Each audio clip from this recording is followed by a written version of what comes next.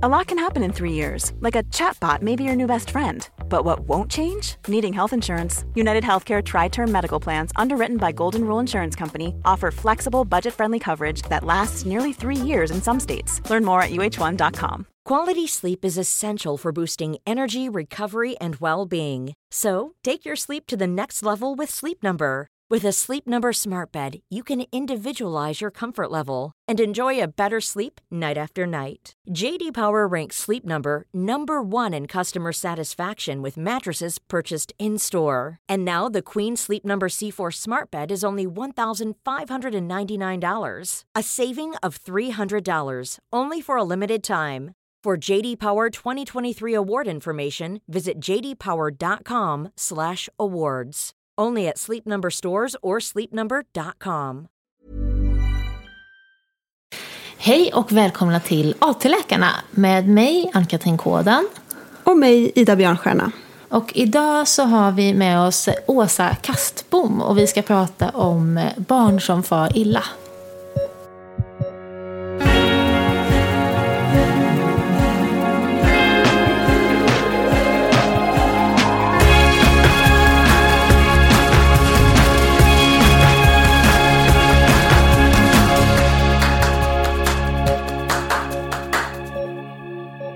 Välkommen Åsa. Du är ju specialist i vuxenpsykiatri och medicinedoktor i pediatrik och även överläkare på BUP Elefanten i Linköping. Som doktorand så har du fokuserat på sexuella övergrepp och sexuella beteenden hos barn. Och sen så har du även 2015 vunnit Andreas Rousseaus pris för årets bästa föreläsning på läkarprogrammet. Och sen så har du också varit med och startat upp barnskyddsteamet där du också arbetar, har jag förstått det som. Och så det här var ju alla dina titlar på något sätt. Men hur skulle du själv beskriva ditt jobb? Ja, jag brukar säga att jag har världens roligaste jobb. Jag får jobba med barn en dag i veckan och det är när jag är överläkare på BUPs traumaenhet, BUP Elefanten, som ligger i Linköping.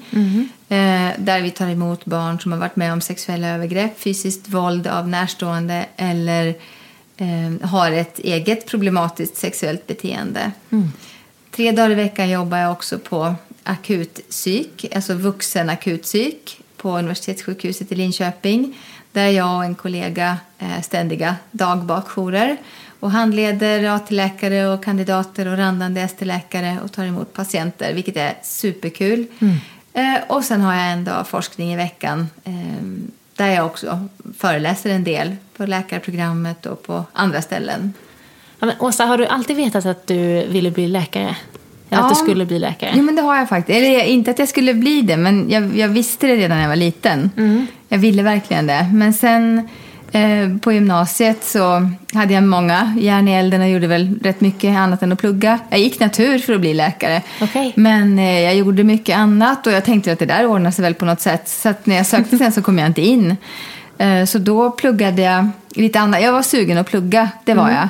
Så att jag pluggade faktiskt ihop till en filkand i företagsekonomi, vilket jag aldrig har använt. Jag ville absolut inte jobba med ekonomi. Men jag fick en akademikerpraktikplats på Sveriges Television. Och där upptäckte jag att det fanns ett jobb som var spännande och det var bildproducent. För då fick man liksom bestämma och styra och ställa och det var direktsändning och det var lite puls. Så det höll jag på med i 5 år ungefär. Men sen kände jag att nej, nu har jag gjort det här. Nu vill jag läsa, nu vill jag plugga på riktigt. Så då gjorde jag högskoleprovet och så kom jag in. Hur gammal var du då så? Ja, hur gammal var jag då? Kan jag vara 25 kanske. Okej, men då, det var inte gammalt för att ha hunnit med så där mycket saker. Nej, jag har ju jobbat på i bra tempo. Ja, nu ska vi se. Petronella. Nej, men jag var väl 26 kanske när jag bestämde mig. Och sen tog det något år innan jag kom in. Vad var det som gjorde att du ville bli läkare? Alltså som gjorde att du kände det redan när du var liten? Jag vet inte. Alltså, jag har ju alltid tyckt om människor. Jag tyckte att kroppen är väldigt spännande. Jag kände väl någonstans att liksom det kan finnas en puls. Jag älskar pulsen på ett sjukhus. Jag älskar att sjukhuset aldrig stänger. Att det liksom händer saker dygnet runt och att det alla delar av livet utspelar sig på ett sjukhus. Jag är fortfarande väldigt fascinerad av sjukhus och vill jättegärna titta på sjukhus när vi reser och sådär. Vilket är inte alla delar. Nej, men jag tycker att jag älskar att jag inte stänger. Och jag har svårt att ta mig därifrån. Jag har alltid haft svårt för det. Hade jag inte haft barn så hade jag nog kunnat jobba hur mycket som helst. För det kommer alltid något nytt hela tiden. Så det är verkligen en fascination. Och att jag tycker om men att lära mig saker. Att man inte blir färdig utan att man blir duktigare ju längre man håller på. Det tycker jag är häftigt också med det här yrket. Så du pluggade, vart läste du någonstans? Här i Linköping. Ja. Och gjorde du AT här också? Ja, det gjorde jag också. Och när kom du på vad du skulle göra av din läkarbana? Vilket spår du skulle ta? Ja, först de första terminerna då hade jag bestämt mig. Då skulle jag bli narkosläkare. Mitt första vik var på neurokirurgen. Mitt första sommarjobb, alltså som underläkare. Men sen när jag gick termin 10 då hade vi barnplacering på barnmedicin. Och då träffade jag en överläkare som hette Stefan Kroner. Som alla var lite rädda för. Han var väldigt barsk och bestämd. Men jag gillade honom jättemycket och han gillade mig. Av någon anledning. Så han plockade upp mig direkt. Så jag började gå jourer på barnkliniken på termin 10. Och han var också den som tog med mig till barnahus. Och han jobbar så mycket för barn som far illa. Och det tilltalade mig jättemycket. Och sen fick han malignt melanom och blev allvarligt sjuk då. Och då så sa han till mig att Åsa, du får ta över den här stafettpinnen. Och jag sa att det lovar jag, sa jag. Och sen, så han, när jag hade precis börjat AT tror jag. När jag fick hans biljett och konferensavgift. Alltså, så jag fick åka till San Diego. Han skickade mig istället för han var sjuk och kunde inte åka. Okej, han trodde verkligen på dig. Han trodde på mig. Ja, han valde och jag lovade. Så då fick jag åka på det finns en jättestor barnmisshandelskonferens i San Diego varje år. Så då fick jag åka redan då. Och det är jättekul för nu har jag fått föreläsa på den också. Jag ska dit i januari igen. Och det är stort eftersom jag fick första resan av honom dit. Och det var på BUP sa du? Nej, det var på barnkliniken. Barnkliniken var det här? Ja, det var det. Jo, så då bestämde jag, då skulle jag bli barnläkare. Och där jobbade jag efter AT också sen. Men jag gick jättemycket jourer och jag hade då på den tiden 2 egna barn och jag fick inte familjelivet att gå ihop. Och jag tycker att alltså jag sa jämt att mina barn ska gå först och barnen ska gå först, men jag levde inte så. Utan jobbet gick först under en period. Så då bestämde jag mig för att jag ska inte jobba så jourtungt utan mina barn måste gå först. Så då gick jag över till BUP för att få fortsätta att jobba med barn och för att få fortsätta att jobba med de utsatta barnen. För det vill jag verkligen. Men hade du börjat en ST på barn som du sen bytte till en ST i psykiatri? Nej, jag hade ett vik på barn. Okej, ja.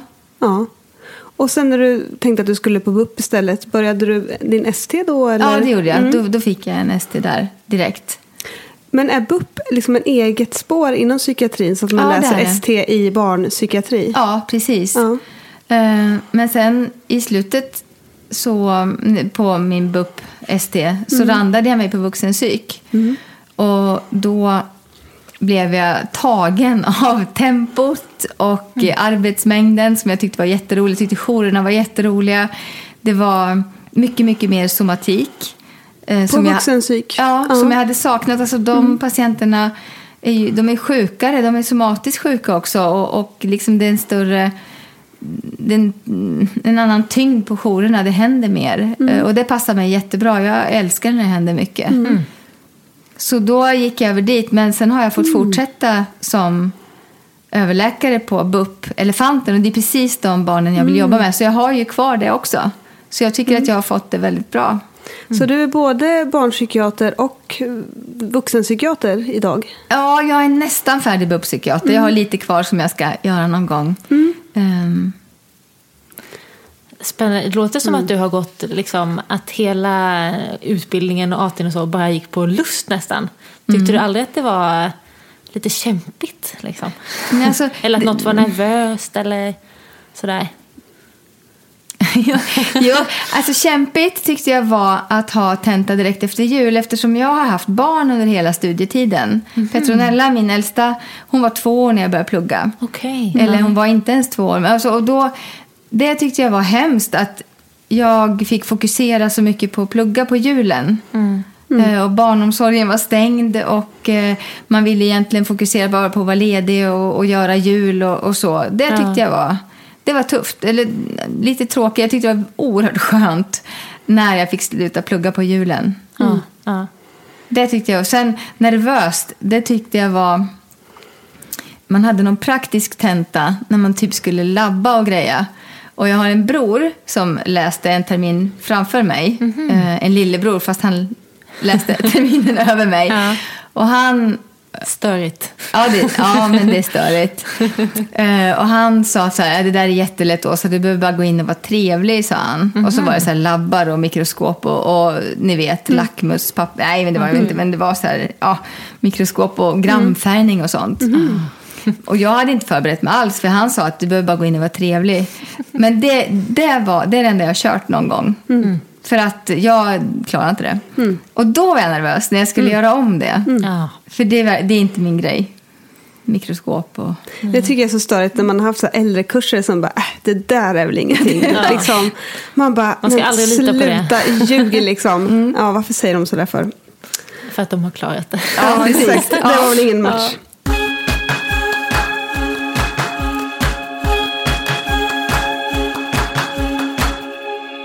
Kan du inte berätta om det, Åsa? Du har doktorerat i pediatrik. Ja, men det är ju, ämnet är ju sexuella övergrepp på barn och hur barn berättar inte om de har varit med om ett övergrepp. Det är det vanligaste. Så att det handlade om vilka beteenden kan barn visa.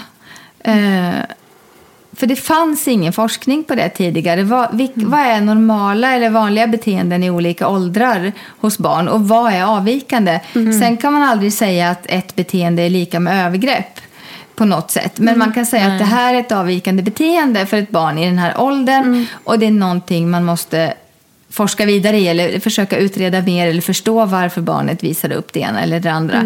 Så att därför var det viktigt att titta på vad är normalt eller vanligt förekommande bland barn i olika åldrar, alltså svenska barn.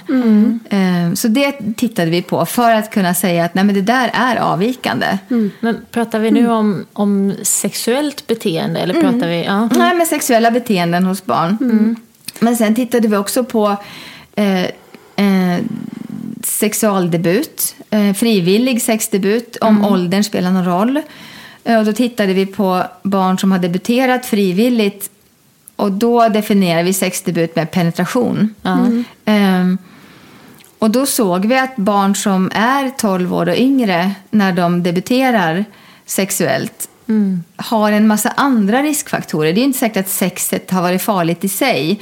Men vi såg att de barnen har större risk för att ha provat alkohol och droger. De har sämre föräldrarrelationer. De har fler antisociala beteenden som skolkning, snatteri, att de ljuger. Vi såg också att det fanns en högre frekvens, en högre förekomst av fysiskt våld och sexuella övergrepp bland de barnen. Så att om man har en liten patient framför sig som är 12 år yngre och som har frivilligt debuterat sexuellt med någon form av penetration, då ska man veta att då finns det en risk för att det finns andra riskfaktorer med. Så då ska man ännu mer vara på tå och fråga om övergrepp och misshandel och alkohol och droger och så. När i din bana kom du på att du skulle forska? Och vad var det som fick dig att liksom tänka att du ville göra det? Jag visste nog ganska tidigt att jag ville göra det någon gång. Men jag väntade liksom på rätt ämne. Jag tänkte jag ska aldrig forska för forskandets skull. Men sen var det när jag träffade Stefan Kroner på barnkliniken, den barnläkaren, som jag kände att här vill jag sätta ner foten, här vill jag göra skillnad. Jag vill titta på någonting som rör de här barnen för att sätta fokus på dem och för att vi läkare ska bli bättre på det. Det är ingen tjusig forskning. Det är inget bra mingelämne heller. Men det kändes, så då bestämde jag mig. Och det var utifrån ämnet. Var du färdig med din ST när du började? Nej, jag bestämde mig redan under termin 10 tror jag, eller termin 11. Så du började forska redan då? Ja, då började jag leta projekt och Stefan tussade ihop mig med professor Carl-Göran Svedin på BUP. Och det var på den vägen som vi luskade rätt på ett ämne som vi trodde skulle spela roll om jag tittade på eller inte. Och just sexuella övergrepp, det är inte så många läkare som tittar på det, och barns beteenden, sexuella beteenden fanns inte beskrivet tidigare i det åldersspannet, för jag tittade på skolbarn. Det måste vara ganska svårt att forska på barns sexualitet. Ja. Så här, jag tänker på vad man får fråga och inte. Och, kan du inte berätta lite vad har det varit för svårigheter i just en sån forskning? Ja, det svåra är att vi får ju inte intervjua barn. Det får man aldrig igenom i en etisk granskning. Utan vi har ju fått gått via föräldrar. Där föräldrarna får rapportera vad de ser för beteenden. Tidigare har man bett förskolepersonal att rapportera vad barnen gör och inte gör. Först när vi har också gjort studier på 18-åringar. Och då får vi ju fråga 18-åringar, man behöver inte ha förälders godkännande. Men just när vi tittar på de yngre barnen, då får man gå via föräldrarna. Och det är ju svårt. För självklart så visar inte barn alla sina sexuella beteenden för föräldrarna.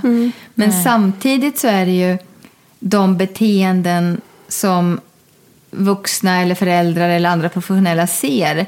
Det är ju de som kommer till vår kännedom också. Så att på så sätt spelar det ju roll. För det är ju det vi får rapporterat till oss. Det som barnen visar upp.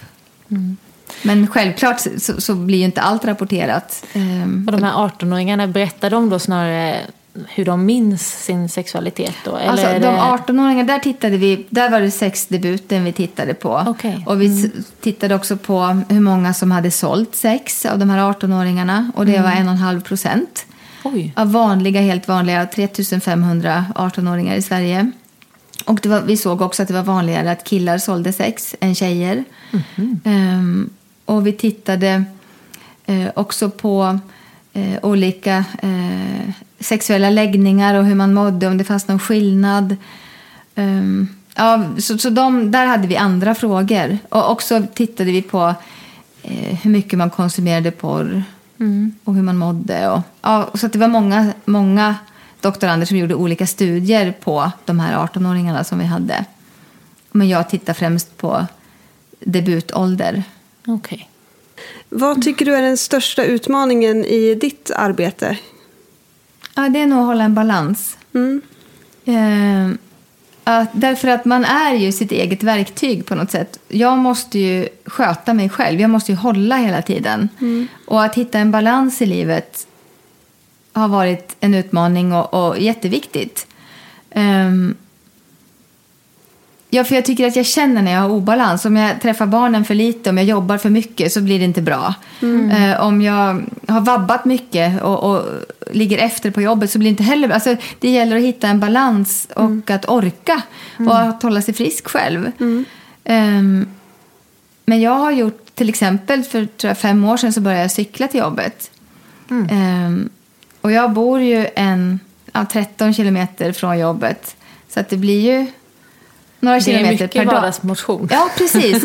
Och jag gör det alla dagar, året runt. Det är liksom, jag bara gör det. Och då får jag tid till eftertanke. Jag hinner ställa om huvudet. Och jag är trött i både kropp och själ när jag kommer hem. Jag är inte bara trött i huvudet, utan jag är trött i kroppen också. Det har gjort jättestor skillnad. Och jag vinner tid på det. Jag slipper sitta i kö, jag slipper leta parkering på morgonen. Och jag är jätteglad och nöjd när jag kommer till jobbet. Och jag är jätteglad och nöjd när jag kommer hem. Så det har varit värdefullt. Och att ha en bra fritid. Jag är fotbollstränare. Jag hänger mycket med barnen. Och det gör också att man fyller på. Och det är väldigt roligt och kul att få träffa friska, glada barn. Eftersom jobbet kan vara tungt ibland.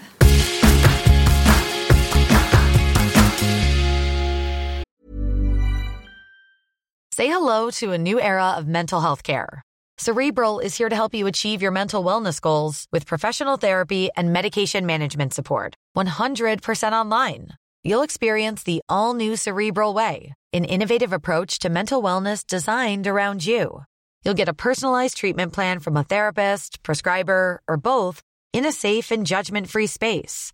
Your Cerebral therapist or prescriber will outline a customized plan with clear milestones along the way, so you can get to feeling your best. With Cerebral, you're not alone in your mental health journey.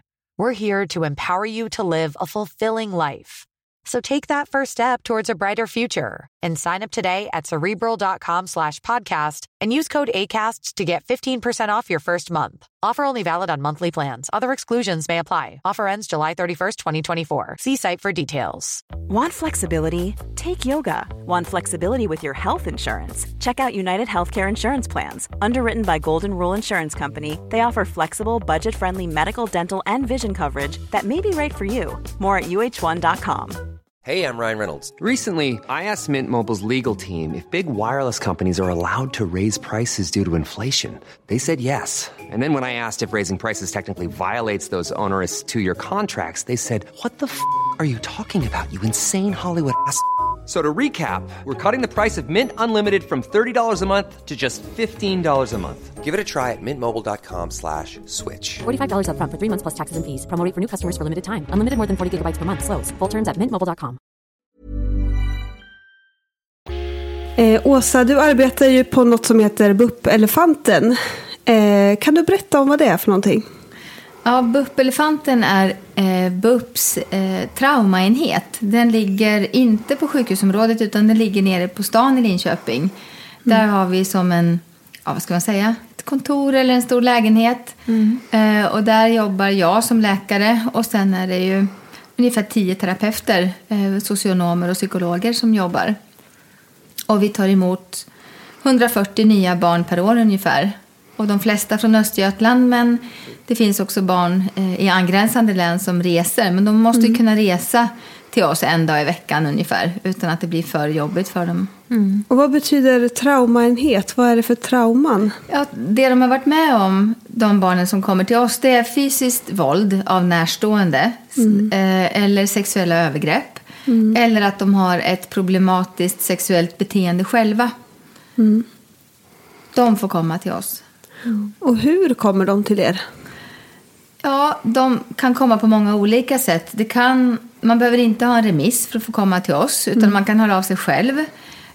Sen tar man upp dem, alltså varje barn på en remisskonferens och bestämmer, är det här en patient som passar in här? Kan vi hjälpa dem eller inte? Men det kan vara SOS som hör av sig. Det kan vara en skolsköterska. Det kan vara föräldrar. Det kan också vara så att det finns en orosanmälan kring barnet, så att man har lyft det här på barnahus och att barnet har blivit förhört där och att det har framkommit saker. Och då kan de få ett eller några samtal direkt på barnahus. Men behöver de längre behandlingar så kommer de till oss. Och ibland kommer de direkt till oss också. Vi samarbetar mycket med barnahus i Linköping.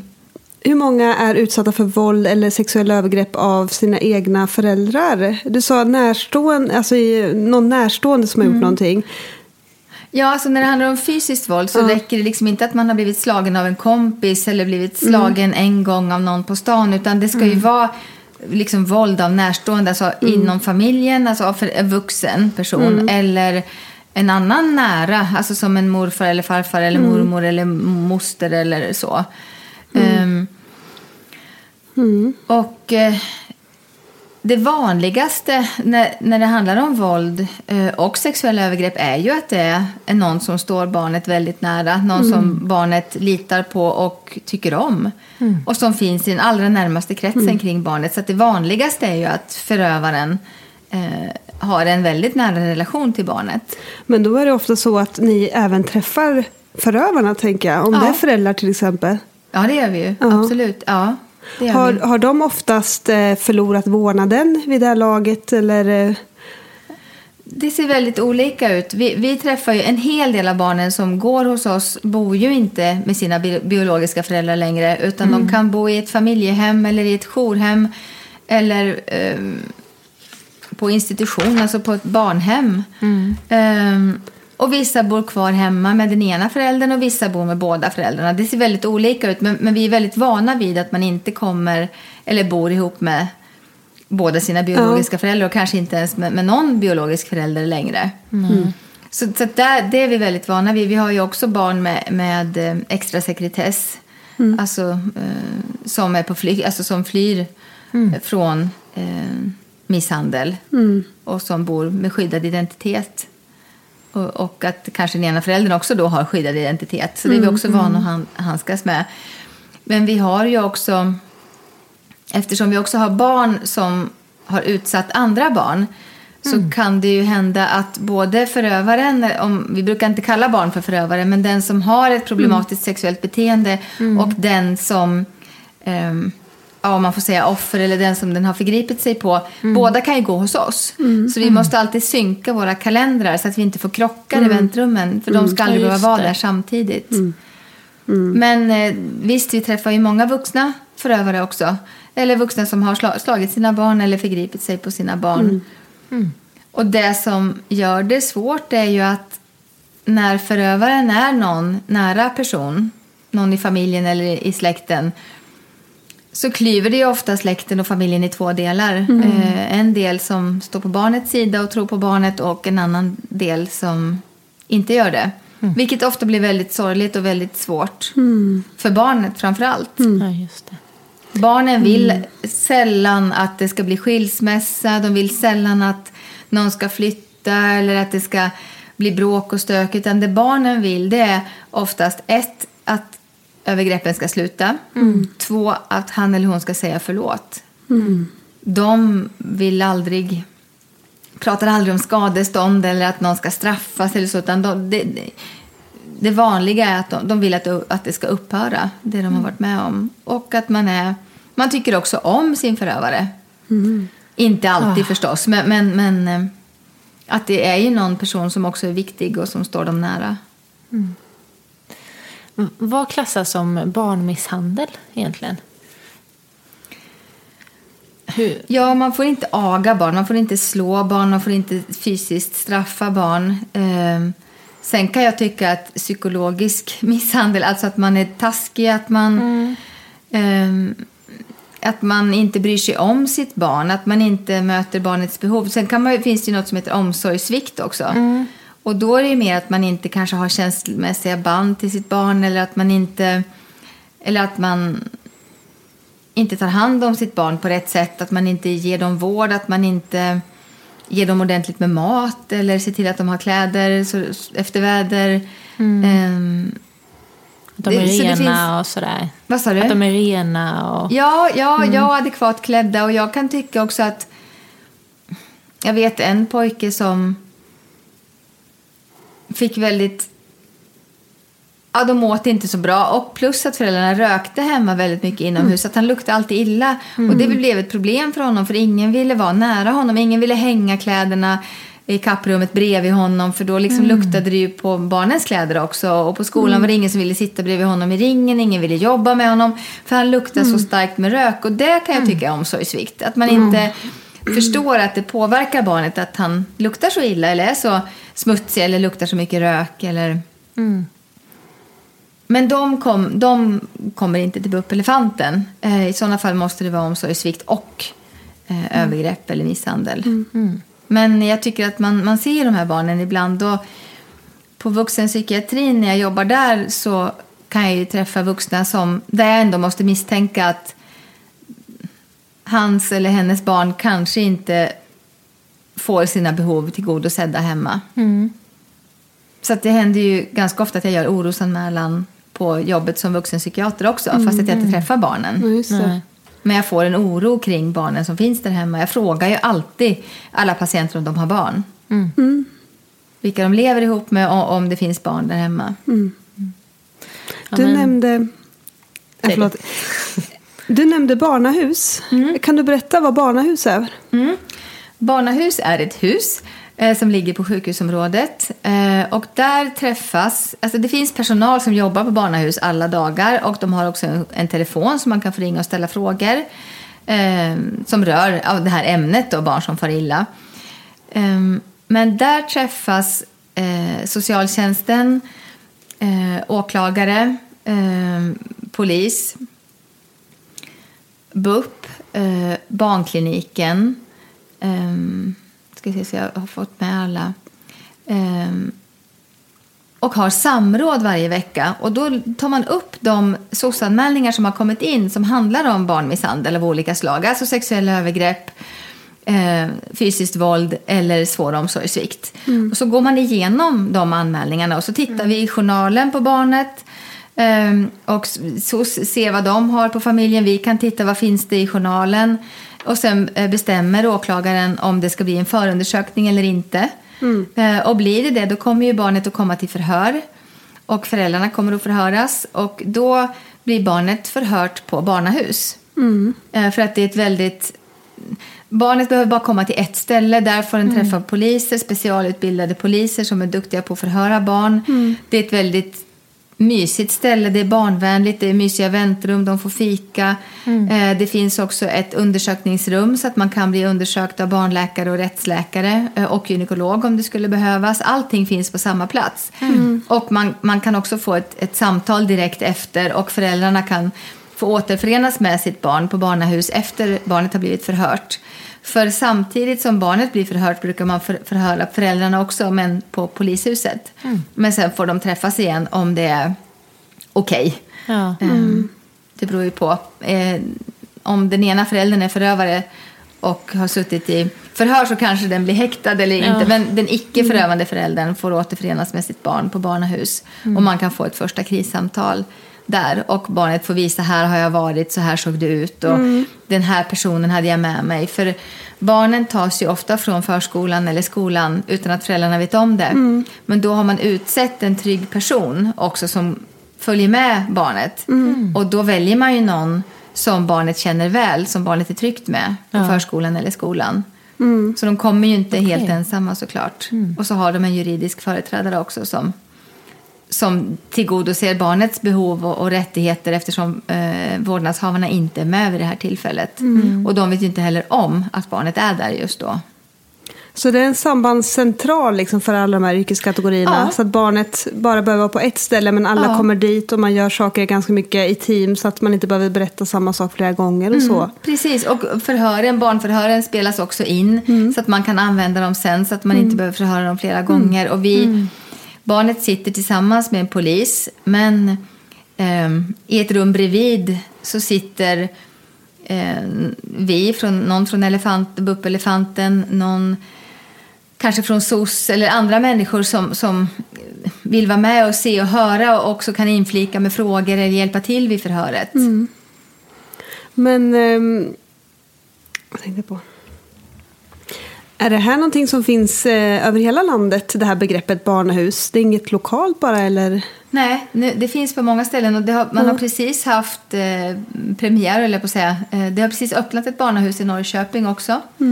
Och det finns i många delar av Sverige nu. Det har vuxit och idén kommer från Island. Men barnahus i Linköping har funnits, nu vågar jag inte säga hur många år, men det fanns när jag gick termin 10 i alla fall. Så det har funnits länge.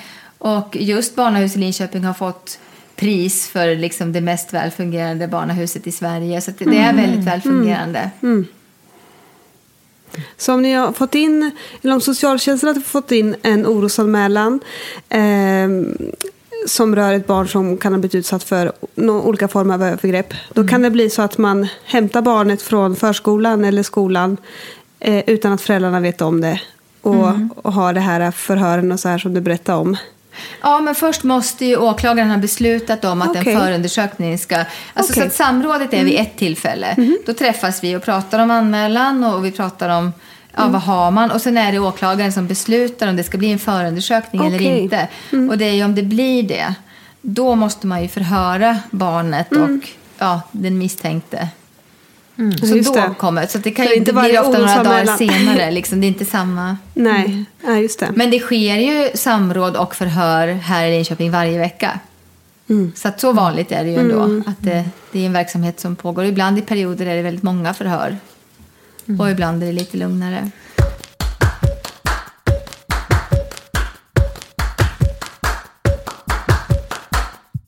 Vi kan ju prata lite om orosanmälan. Bara lite allmänt, vad är en orosanmälan?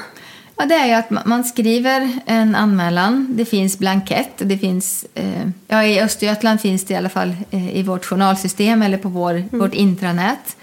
Men det är en blankett som går att hitta på nätet också, orosanmälan. Jag tycker alltid att när man har fyllt i en sån att man ska ringa till SOS också och säga att nu kommer jag att faxa in den här till er.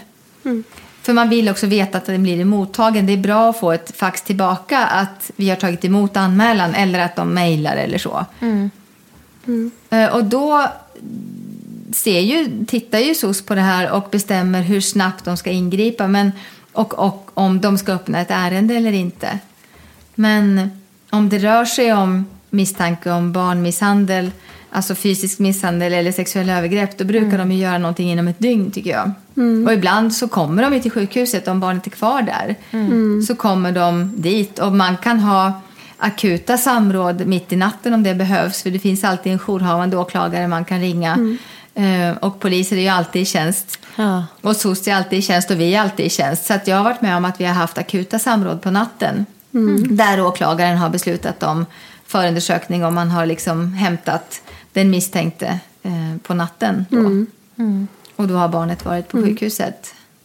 Vi har fått in en del frågor om orosanmälan och bland annat någon som frågade hur vet man om det här var rätt att göra en orosanmälan, eller hur vet jag om jag gjorde fel, eller att man har liksom fattat misstanke eller blivit orolig på felaktiga grunder och sådär. Så när ska man göra en orosanmälan? Om man får oro för ett barn så ska man göra en orosanmälan. Många tror att en orosanmälan liksom direkt leder till ett omhändertagande. Men så är det verkligen inte. Det krävs så mycket för att ett barn ska omhändertas. Utan det är som att skriva en konsultremiss. Det är ju inte alltid man har rätt. Alltså jag som psykiater tänker kanske, men det här kanske är Huntington. Eller det här kanske är en hjärntumör. Alltså, och så tar jag hjälp av kollegor. Det är ju verkligen inte alltid jag har rätt. Nej. Men jag skickar frågan vidare. Och det är ju samma sak med orosanmälan. Att man skickar frågan vidare.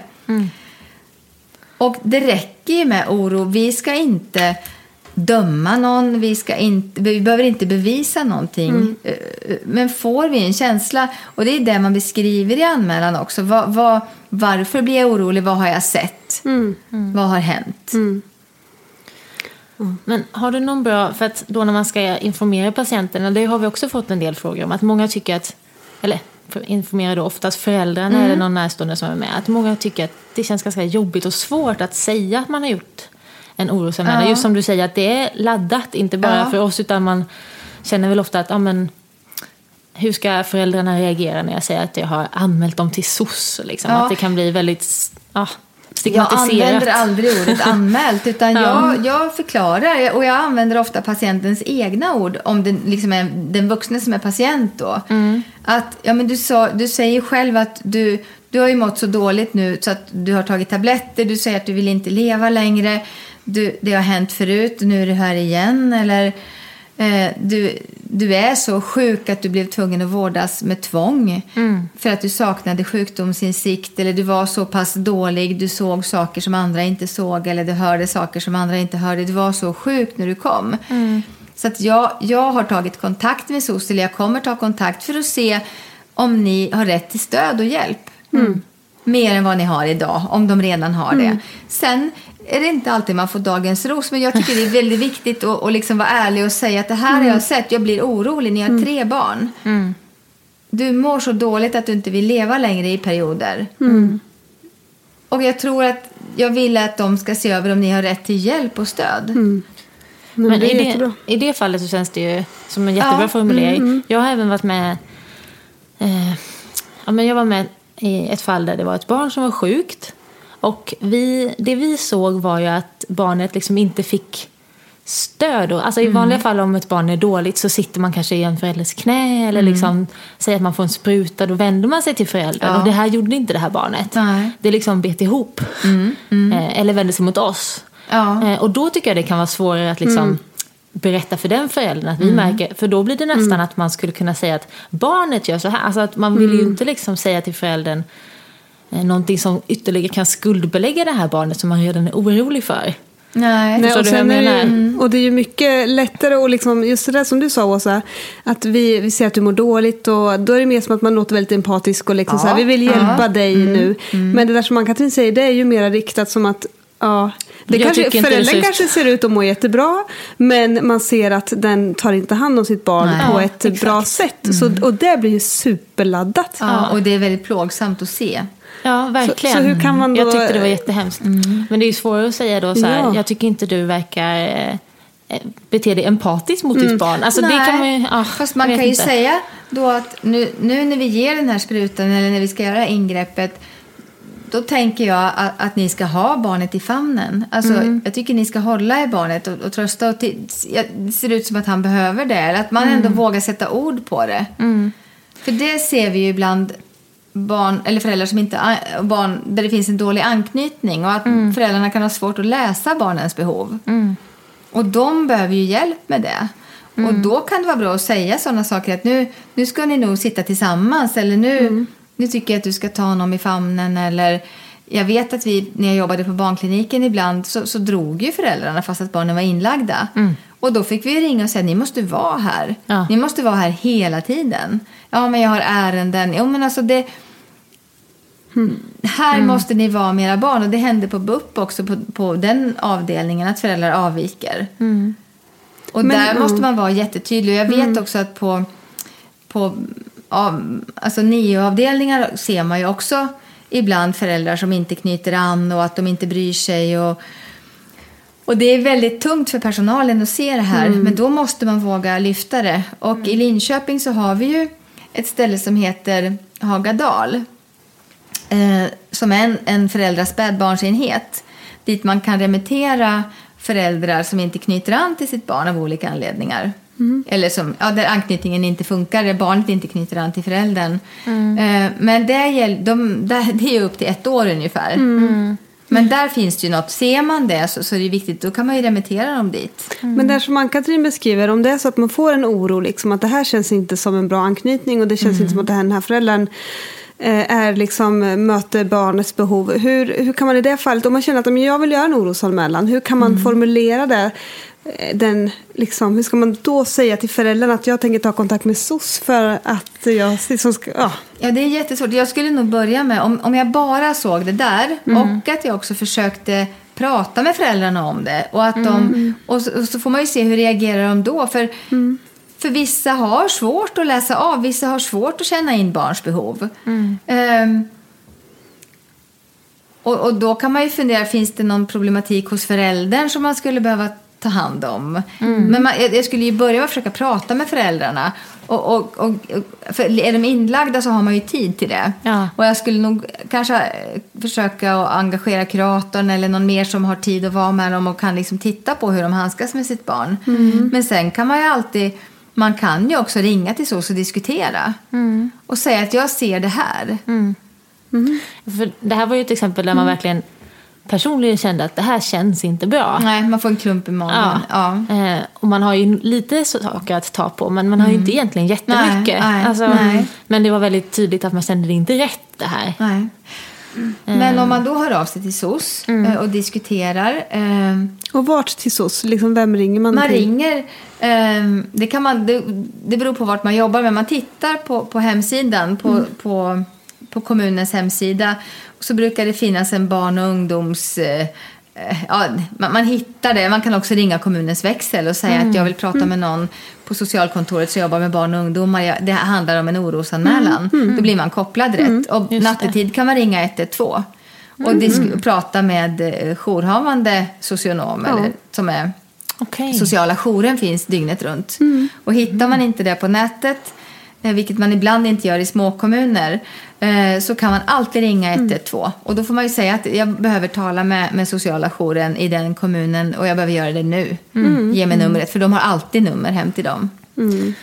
För nu blir det jätteinvecklat med det här exemplet egentligen. Men det är bara för att det finns ju så mycket olika saker man tänker på i de här fallen. För att du säger att om man misstänker att det finns någon form av anknytningsproblematik, att man liksom får nästan lära föräldern eller så att nu behöver barnet få stöd av dig och nu behöver barnet få sitta i ditt knä och sådär. Men då kunde jag tänka att så här, så känner jag ju ifall det är anknytningen det är fel på.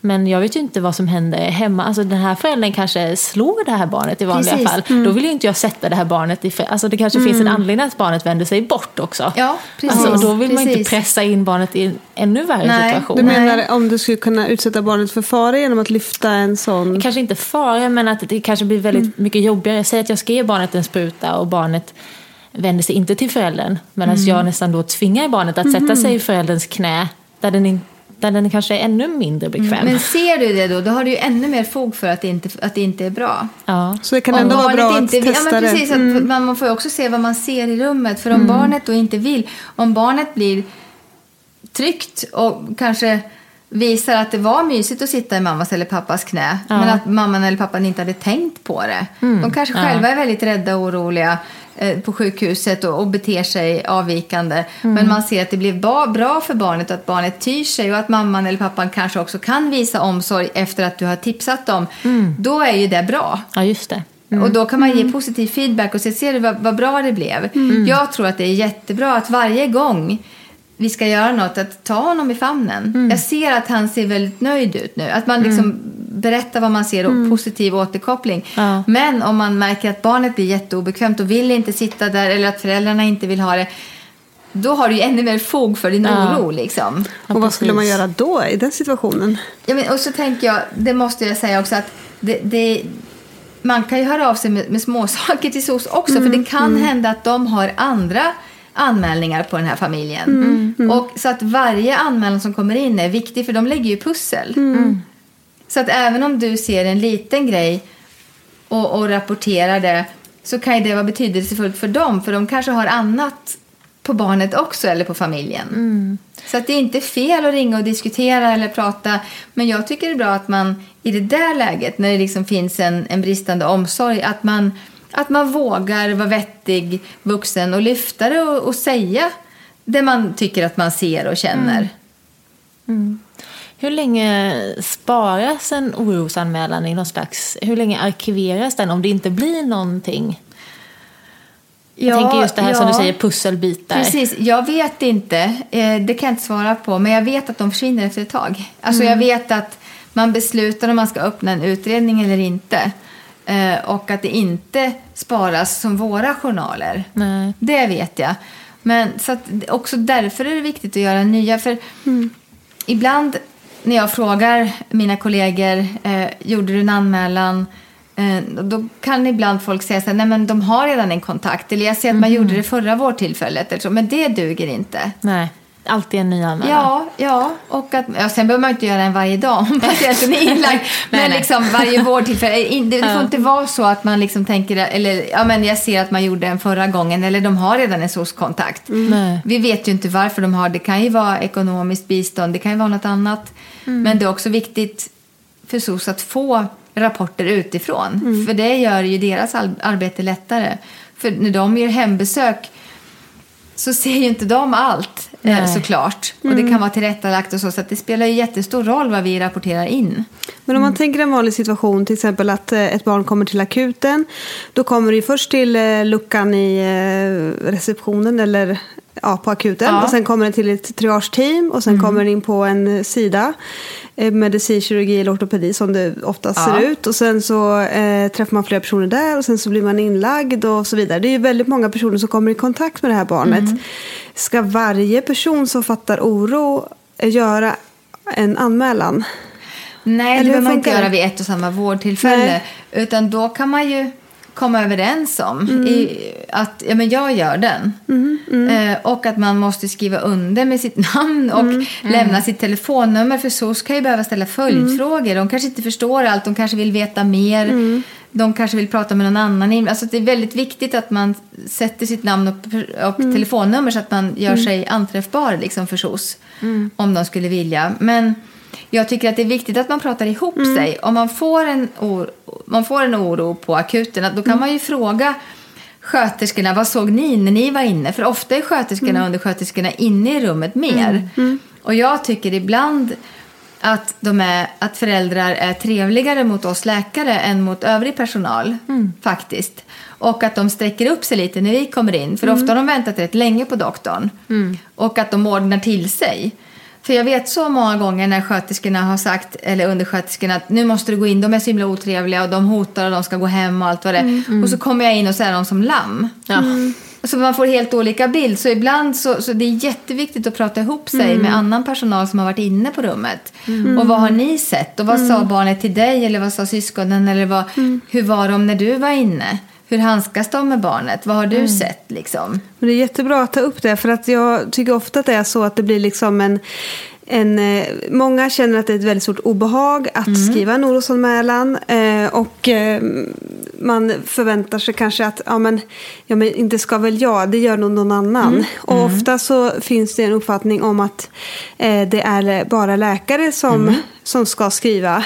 När i själva verket alla som arbetar inom vården och har kontakt med barnet har en skyldighet enligt lag att skriva en orosanmälan. Eller i alla fall som du sa, att man kan prata ihop sig och bestämma någon. Ja, absolut. Men att man kan ta hål på den myten att det bara är läkare som får skriva. Och att det liksom inte är något val egentligen, att man har en skyldighet. Ja, det har man. Det har man. Får man oro så har man en personlig skyldighet. Och som primärjour eller som underläkare så behöver man absolut inte fråga bakjouren. Utan för att ibland tycker man olika. Bakjouren kanske inte alls får oron. Men har du fått den så ska du göra anmälan oavsett. Det räcker. Ja, det gör det. Men sen finns ju då, som vi sa lite grann, vissa fall där man inte ska informera föräldrarna. Om vi bara repeterar det. När ska och man det är inte... ju när man misstänker fysiskt våld eller sexuella övergrepp. Om du som läkare blir orolig för ett barn och misstänker att det här kan handla om sexuella övergrepp eller om fysiskt våld mot det här barnet, då måste du göra en anmälan omgående. Men då säger du inte det till föräldrarna. Utan då blir det polisen och SOS sak. Alltså då du gör anmälan. Men om det handlar om omsorgsvikt, som det ofta gör för mig på vuxenpsyk, då berättar jag ju för min patient att jag kommer att höra av mig till SOS idag, för jag ser ju att du mår väldigt dåligt, eller du har ju gjort ett självmordsförsök eller vad det nu kan vara, du är tvångsvårdad och du har barn, och då vill jag ta kontakt med SOS, eller jag kommer att ta kontakt med SOS för att se om du kanske har rätt till hjälp, om ni har rätt till hjälp och stöd som ni inte har idag. Så att, för att det jag vill med anmälan är ju inte att straffa någon eller att sätta dit någon, utan jag vill ju att barnen där hemma ska få det bättre och att man ska stötta familjen. Och det gör man. Alltså jag tycker att en orosanmälan är liksom, det är som att skriva en konsultremiss. Jag har inga befogenheter kring barnets skydd där hemma. Och det är inte heller min specialitet, så att jag rapporterar vidare så att jag vet att någon ser över hur barnet har det där hemma.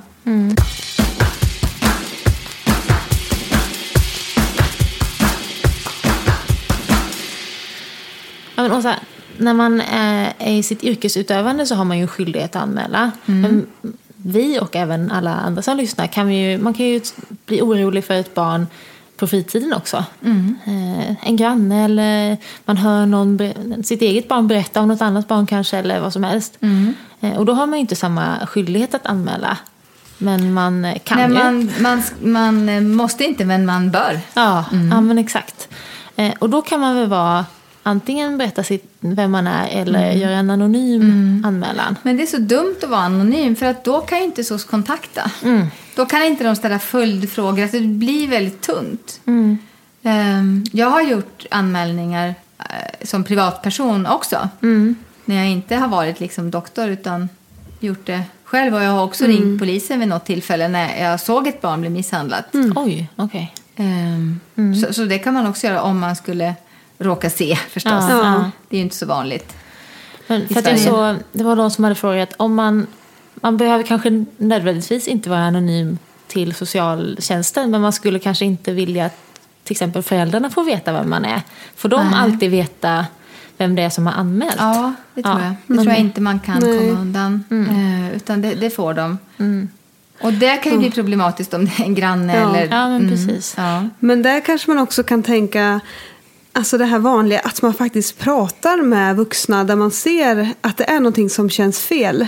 Ja, och man kan också vända sig, om man vet vart det här barnet går i skolan, så kan man ta kontakt med skolan och berätta att det här ser jag. Har ni koll på det här barnet? Vad ser ni? Vad säger skolsköterskan? Vad säger kurator? Alltså man kan ligga på lite så. Och ta kontakt med skolan också, eller förskolan, om man vet vart barnet går. Ja, men för att det känns ju lättare att i sin yrkesroll säga att på minsta oro så anmäler vi. Än att knacka på och det är grannen på minsta oro för att jag tyckte någon gång att jag hörde något. Eller, alltså, ja, precis. Men om du känner grannens barn så kan man ju prata lite med barnen. Se hur de har det. Men sen tänker jag också att det här civilkuraget behöver stärkas. Att man faktiskt går bortom... Alltså att försöka strunta i det här sociala obehaget. Och faktiskt, när man ser föräldrar som beter sig dåligt, att så här, nu ser jag att du gör så där. Det tycker inte jag alls är ett bra... Eller jag vet inte hur man ska formulera det. Men att man vågar lite mera faktiskt prata med varandra också så här. Och se, så att det kan ju räcka med att någon förälder får liksom att veta att man har lite grann, inte ögonen på sig, men att någon annan har sett någonting. Och då kanske man säger, jaha, i bästa fall tänker till och ändrar på sitt beteende. Men har du varit med om att du har sett någon typ på stan som tar i sitt barn väldigt bryskt eller liksom på det sättet att det är liksom över gränsen? Ja, absolut. Det har jag på simhallen en gång. När jag kom dit, det är många år sedan nu, säkert 12 år sedan. Men jag kom in i omklädningsrummet så hörde jag en kvinnoröst som skrek lite argt och högt. Och så såg jag liksom under skåpen, de här klädskåpen, så såg jag ett par barnben som sprattlade. Och då min första tanke var att det är någon som har fått ett EP-anfall och att en vuxen är rädd och låter därför lite upprörd på rösten eller så. Så att jag gick runt de här skåpen och skulle se vad det var som hände. Men då var det en 10-12-årig flicka som låg där och en kvinna som höll i henne hårt i armarna. Och gjorde illa henne, höll i henne helt enkelt. Och då tänkte jag inte så mycket, utan jag frågade väl, vad gör du? Så här, väldigt argt, och då låste kvinnan in sig på toaletten. Och så frågade jag barnet hur det var med henne och vad som hade hänt. Och klassiskt så tog hon på sig skulden själv och sa att det var mitt fel. Jaha, varför då? Så jag, men vi hade köpt vi betalade för 3 timmars bad, men vi har ju bara varit här i 1 timme. Jag trodde vi skulle vara här i 3 timmar, så jag var besviken.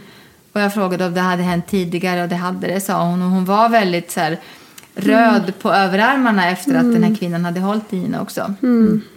Och kvinnan vägrade komma ut från toaletten, så då ringde jag polisen. Och så sa jag att det är pågående barnmisshandel i sporthallen. Och då kom de och låste ut kvinnan och tog med henne.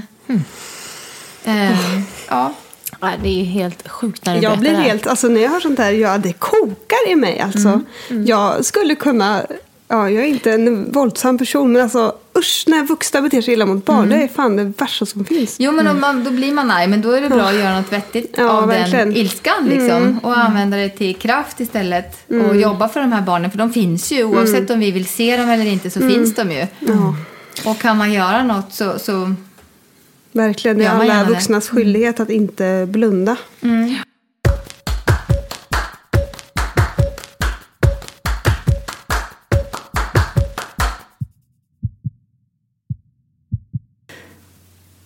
Det här var del 1 i samtalet med Åsa Kastbom kring barn som far illa. I nästa avsnitt så pratar vi vidare om vad man ska titta efter i status när man träffar ett barn som har varit utsatt för övergrepp, eller vad man kan se som observandum i barnets status eller i en anamnes som kan väcka misstanke om att det finns misshandel eller övergrepp. Åsa berättar också om hur man kan använda syskonen som är på plats och prata med dem kring vad som har hänt barnet som söker vård. Lite kring om föräldrarna ska vara med i undersökningsrummet eller inte. Ska man träffa barnet själv? Lite tips på ramarna kring besöket helt enkelt. Superviktigt. Lyssna vidare. Ja. Så snart ni det hinner. Och mycket mer kommer i nästa avsnitt. Vi hörs i nästa avsnitt. Hej så länge. Hej då.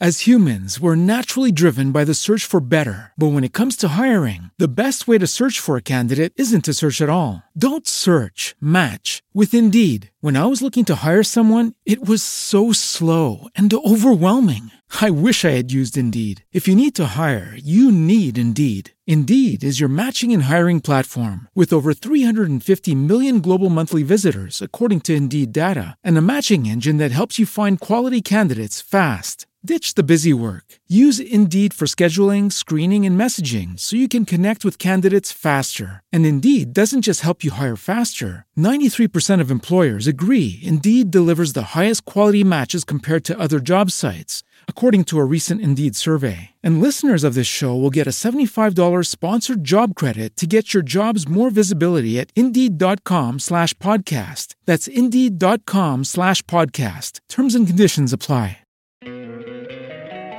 Don't you love an extra $100 in your pocket? Have a TurboTax expert file your taxes for you by March 31st to get $100 back instantly. Because no matter what moves you made last year, TurboTax makes them count. That means getting $100 back and 100% accurate taxes, only from Intuit TurboTax. Must file by 3/31. Credit only applicable to federal filing fees with TurboTax full service. Offer can be modified or terminated at any time.